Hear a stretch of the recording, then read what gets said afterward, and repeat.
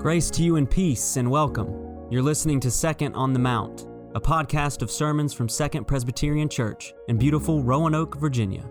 My name is Ben Brannon, Associate Pastor for Youth and Young Adults.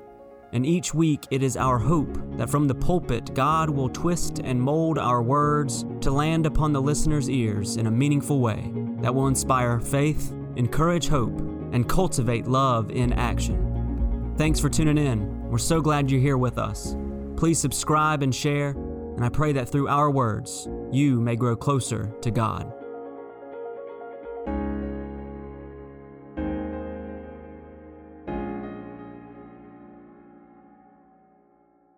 So let us pray.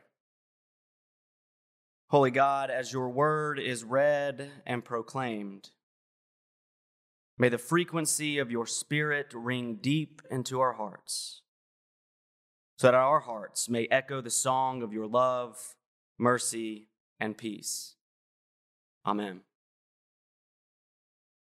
Today's text comes from Acts 17, and it occurs in Athens. So Paul has been brought here from Berea, fleeing from place to place to escape violent opposition. Now, in Athens, Paul has been debating and preaching and arguing in the synagogue and the marketplace. The Athenians, being a curious bunch that they are, took Paul to the Areopagus, a place down the hill from the Acropolis, a place meant for deep conversation, because they wanted to learn more about the strange teaching he was preaching, and to let their leading council hear that as well.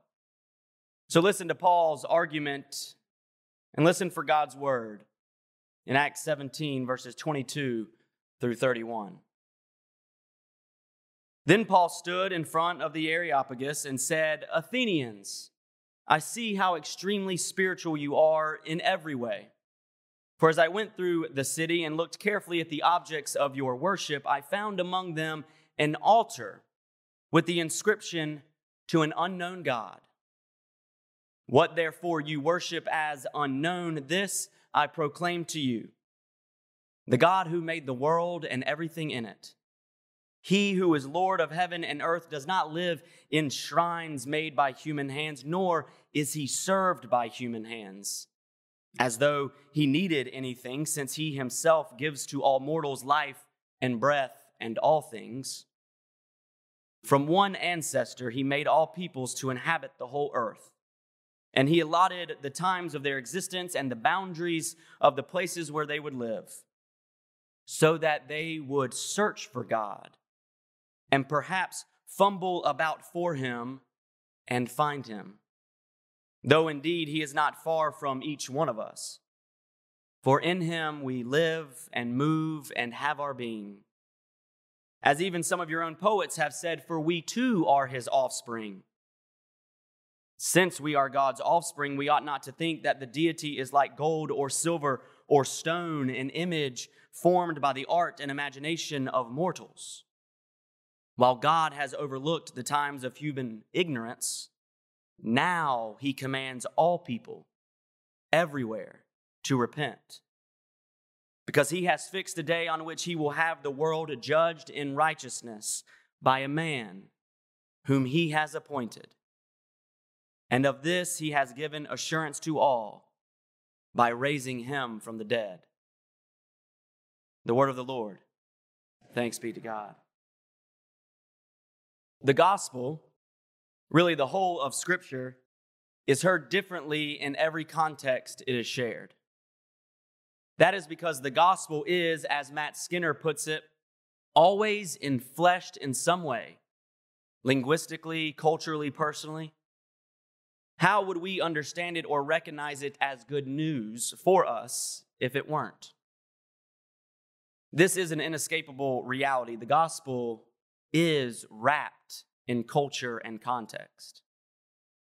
Now, I'm not saying that the gospel is warped by culture and context, but rather that it's enfleshed so that people can hear and understand it. And that is exactly what Paul is preaching, what Paul preaches in his text, an enfleshed gospel. In his Areopagus speech, Paul elicits the help from Greek poets and formulates his preaching using cultural cues to ensure that his message is heard. Many scholars wonder why Luke, the author of the gospel and who also authored Acts as a second edition, why Luke even included this story. There's no explicit mention of Jesus by name, and this story runs the risk of blending the gospel with Athenian religion. But Paul, knowing his audience, had to be intentional in how he preached this new teaching. So today, I will try this as well. With us confirming 2 young men and celebrating the senior class of 2023, I find it fitting to read the passage again, specifically for their ears. I will be reading from the Gen Z translation. So, the Apostle Paul was bouncing from town to town, dodging hands because he was throwing shade on idolatry. He landed in Athens, and a real bougie place of sophistication. You know, idolatry was there too, so he clapped back and picked up some dubs in his debates. But thirsty for more knowledge, they took Paul to the CEOs of learning. Paul preaches again. Listen to him cook. Yo, fam, listen up. Y'all on it up here in Athens. I mean, you got it going on. Your worship is lit, your hunger for knowledge is raw, and your food is bussin'. But for real, all your idols are mad cringe. I saw something super sus. One of your altars said, "To an unknown God." And I'm here to tell you, God is known. No cap. The God who made everything, like the whole universe, the God I know, is the GOAT. Your own poet spilled the tea on this, and you sip it. So fam, we vibing? We finna touch grass? Look around, God is here. God is everywhere. God will never ghost you, even if you ghost God at times. And as the goat with the sauce, we need to pay attention and hit that 180 on our lifestyle. Because there will be a time when we are judged by the one in the fam that was raised from the dead on God. Did you follow me? Oh my God, bro, come on. Bruh. Well, if you didn't catch some of those words, ask the seniors or some of the confirmands. Or Nathan, yes, ask Nathan. He was over here slapping his forehead. I'm dying.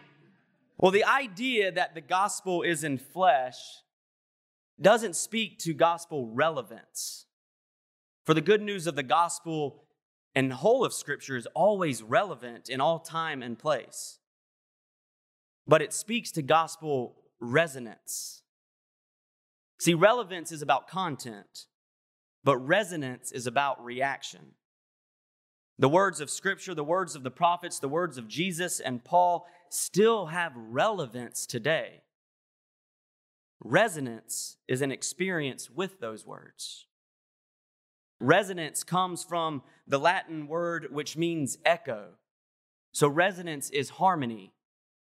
Much like when a tuning fork is struck, sound waves go out and thrash about, bouncing off molecules and matter. And if an identical tuning fork is nearby, it will begin to resonate in that same frequency. It is a hum of harmony. So gospel resonance then is how it hits you. It's how it touches the deep longing and yearning for truth and identity in this world. So to use another Gen Z word, it is literally about vibing. It is the vibe in and of itself. It is the vibe. Just as it was in Athens, we live in a world that bombards us with different ideas and beliefs, various shrines that become idols of worship. But this only leaves us searching for truth. This longing for truth is a good thing, however, just as Paul tells the Athenians, God created all people so that they may seek after God, fumble about to find God. This seeking is the first step in finding truth. And so, seniors, as you begin the next chapter of your lives, as you seek out fulfillment and identity, you will encounter many idols, many beliefs, and many perspectives on life and faith. And confirmands, you will make a promise today that you will continue to seek after God. Perhaps you may even feel like you are seeking after an unknown God at times. I know I feel that way sometimes. But as much as God may feel unknown, not only to the confirmands or seniors, but to us as well, God has revealed God's self to us. Paul acknowledged the Athenians' recognition of the divine in the created order, and we too can see God's fingerprints all around us. At the end of the confirmation year, each confirmand presents a creative faith project to the session during their examination. The Creative Faith Project allows our students the opportunity to show how the gospel, how God resonates with them in their lives. Some talk about sports, some talk about family or do a fun project, but others express connection through nature. Some of them said these things. I see God in sunsets as a reminder of God's everlasting promise of life. I feel God when I'm outside running because with each breath I take, I am being filled with God's Spirit, which gives me the ability to move. I feel closer to God at the beach because as the waves constantly crash on the shore, I know God's constant love for me.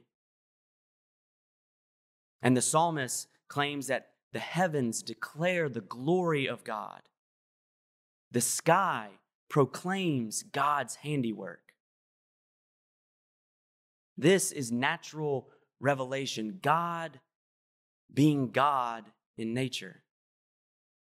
God's revealed self in and through creation, which is accessible to and understood by all people, no matter the translation of their Bible. Such revelation points to what is beyond creation, to seek after what is beyond creation, the Creator. You see, God is not an unknown God. God is all around us, revealing God's self to us through creation, from the beginning of time to now. But if we stop there, then we only perceive a general idea of who God is. We may even only perceive God as we perceive creation, ordered, rhythmic, predictable. But God revealed God's self to us and confronted all order and logic we thought we could depend on. And this is the move Paul makes to set his proclamation apart, to set the gospel he preaches apart, to the God he knows, to set that God apart from all gods in Athens. God has appointed a day in which judgment comes through a man God has raised from the dead.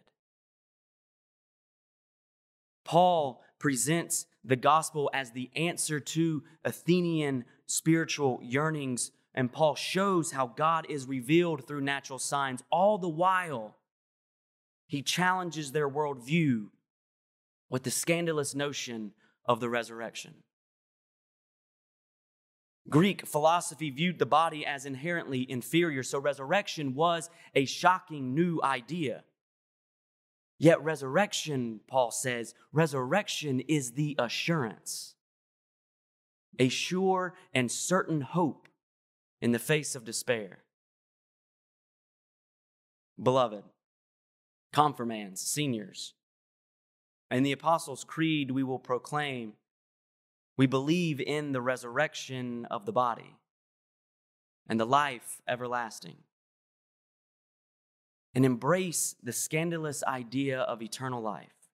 The scandalous idea, the crazy notion that grace is more powerful than guilt and that love once and for all has conquered death. And let us not be afraid to question, to explore, to challenge and be challenged, and to seek after God, to fumble about for Him. The Creator God who is revealed in creation, a God who invites us into relationship, who wants us to seek after what our hearts long for. And remember, God is never far from each one of us. That is the source of hope that can and will carry us through the darkness we may face, so that we may then walk in the light of truth, love, and grace. Amen. Second Presbyterian, finding direction by following Jesus.